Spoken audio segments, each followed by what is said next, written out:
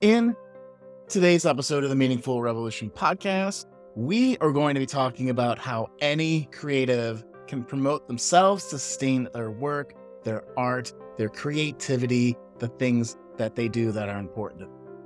And it's really important because if we are not able to self-promote in a way that feels authentic, it's either going to make you exhausted as you expend energy trying to get people to pay attention to your stuff, or at the very worst, what's worse than that, it's going to prevent you from getting people to engage in these magical creations that you have for yourself.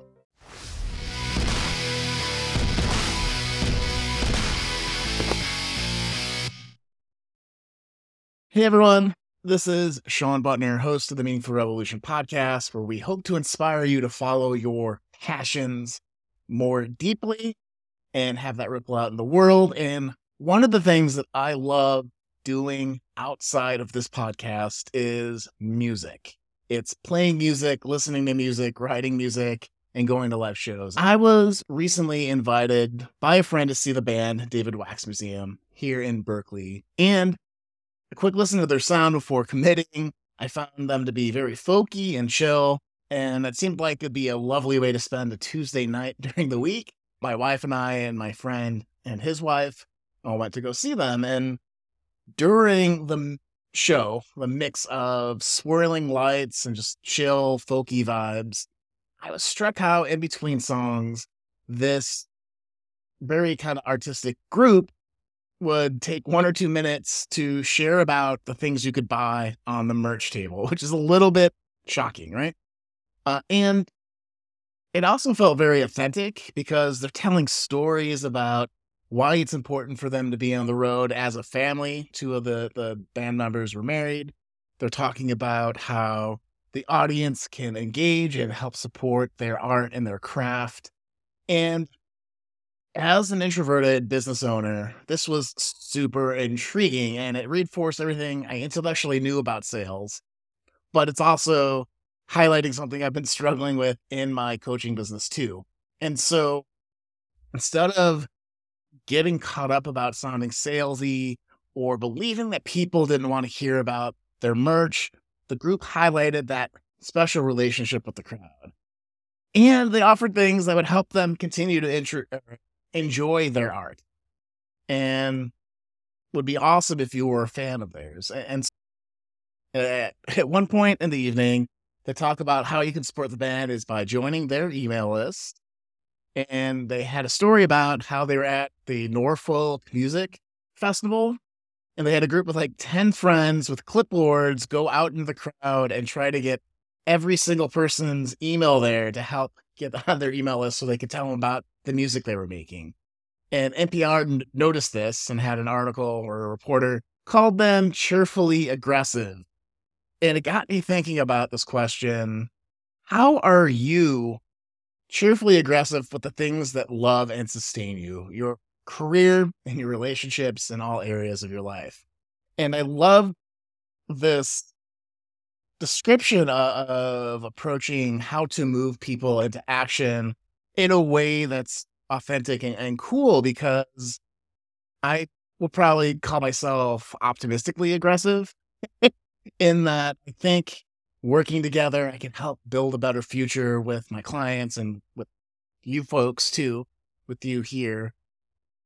Outside of that, though, it's as much as I like to think of myself as that, just that phrase, cheerfully aggressive, excited to share what you had and being very assertive. That's probably how I would reframe it, actually, is to be cheerfully assertive.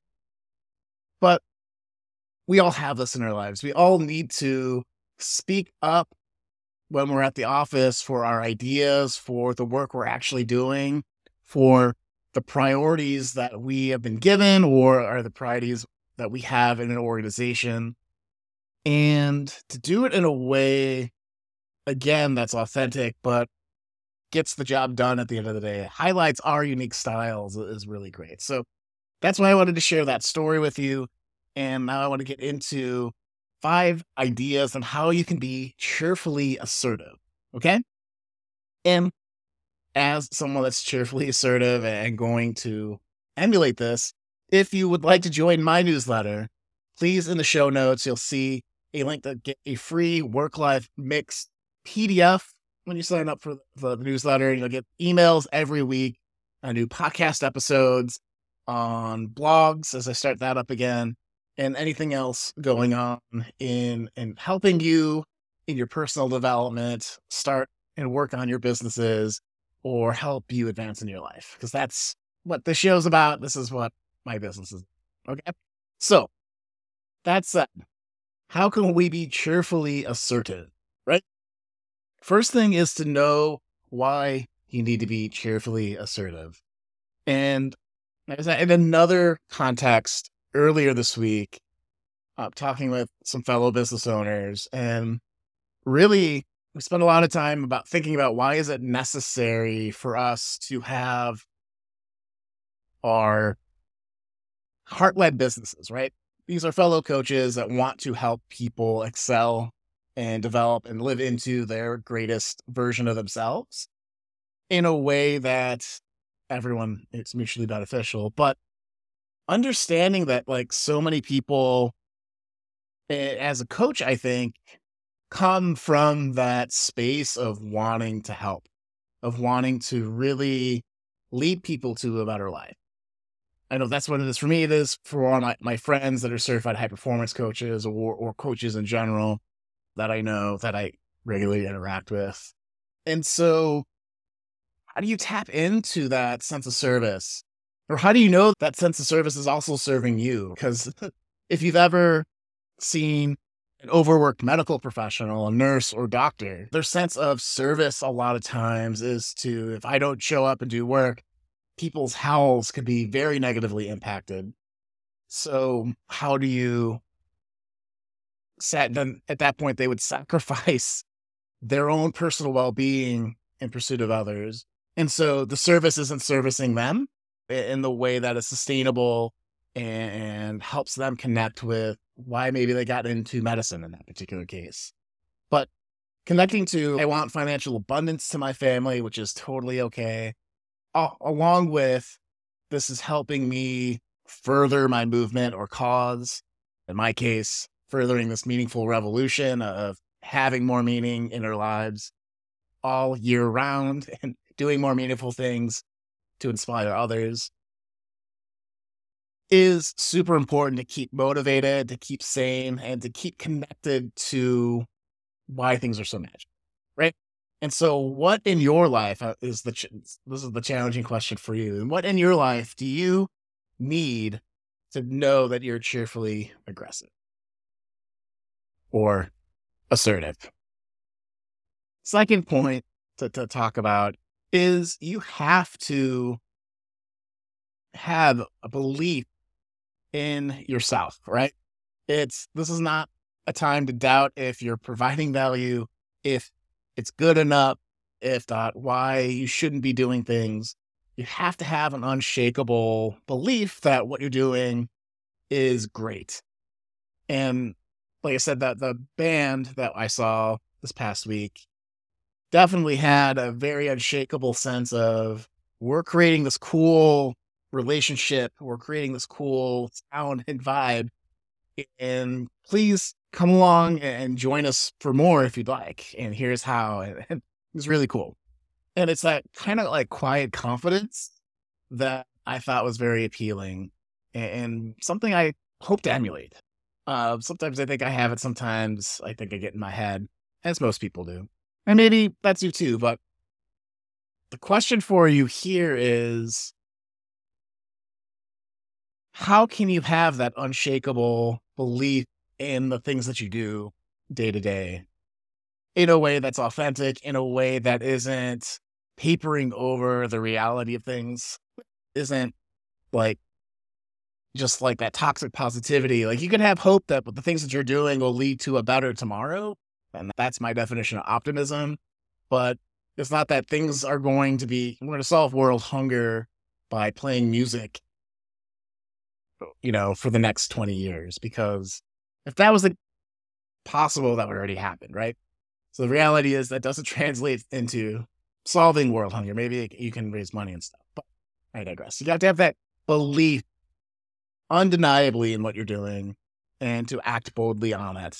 What would it take for you to feel like you had that boldness, that bold belief behind you? Third thing that this group taught me in that moment is to not shy away from making a sale, right? And there's a really great book. I forget the author's name, but the book is called To Sell. It's something like To Sell is to Be Human. I'm gonna completely not get that right. But in this book, what's so amazing about it is that it's saying that, as a human being, we're always trying to communicate to get people to change, to move people into action. And if you think of it as either teaching people how to maybe do something in a better way or to give people information so they can make better decisions, and the very essence of making a sale is pretty not threatening, right? And pretty high or low stakes. So again, your doctor trying to get you to lose some weight because it's going to hurt your heart. Or let's see, who else in our world talks about that? Could be your trainer. It could be your psychologist. These are all people that are trying to move you into action in a sales situation that we don't normally think of as a sales situation. Don't shy away from it. Helping people change is the message I'm trying to say here. The fourth point is to focus on the relationship. What this band showed me is by articulating, hey, we're in a special relationship. Hey, here's how you can help us sustain what we believe in, and that art, it can make the world a better place. How can you help us move our family, take a family road trip from Virginia to California with our young kids and make it worthwhile, is to get engaged with what we're doing. And so that's a much more compelling, because you want to help people. They seem like really lovely people with really lovely music again. And so that relationship focus really made hey, we have a special relationship. Here are different ways that you can engage in it. It was really interesting and key for me. And then the fifth thing is to just show up authentically, right? These folks didn't really have a pretense or anything seeming super shady, right? It was, here's our thing. Please go check it out. If you really are enjoying yourself, go there. And if not, let's do another song and continue the good vibes. And it never felt like they felt awkward or there was an imposter syndrome going on there of, we do music for a living. This is how we support our livelihood. These are the 5 things that I learned from going to this live concert this past week, which is to know why you need to be cheerfully assertive, to have unshakable belief in yourself and your cause, to not shy away from making a sale, and to focus on the relationship and how the change in behavior or the movement you want can really help this special relationship, and then to show up authentically. Hope there's something that you found really fun in that, or a big takeaway for yourself. And again, if you'd like to send me an email ever with something that you really loved about the podcast, please sign up for our newsletter, which is again below in the show notes, or is at SeanButler.com. You can find it there. And when you sign up, again, you get that free PDF, and you'll get weekly emails on some of the extra stuff that comes in with these podcast episodes and more. So I'd love to see you there. And ultimately, I hope you feel more empowered to go out there and assert yourself cheerfully, your ideas, your desires, and your dreams, because that's what it's all about. So with that, this is Sean Butler signing off. We'll see you guys in the next episode of the Meaningful Revolution podcast. Hey, it's Sean. If you loved this episode, please share it with 3 of your friends who might need a little help self-promoting as an introvert or a more quiet person and or runs a business. If you liked this talk about how creative people can promote their stuff, I have a playlist for you with previous interviews and some other things I've done around creativity. I know you guys will love these discussions if you love this episode, so go check those out over here. And with that, we'll see you in the next episode.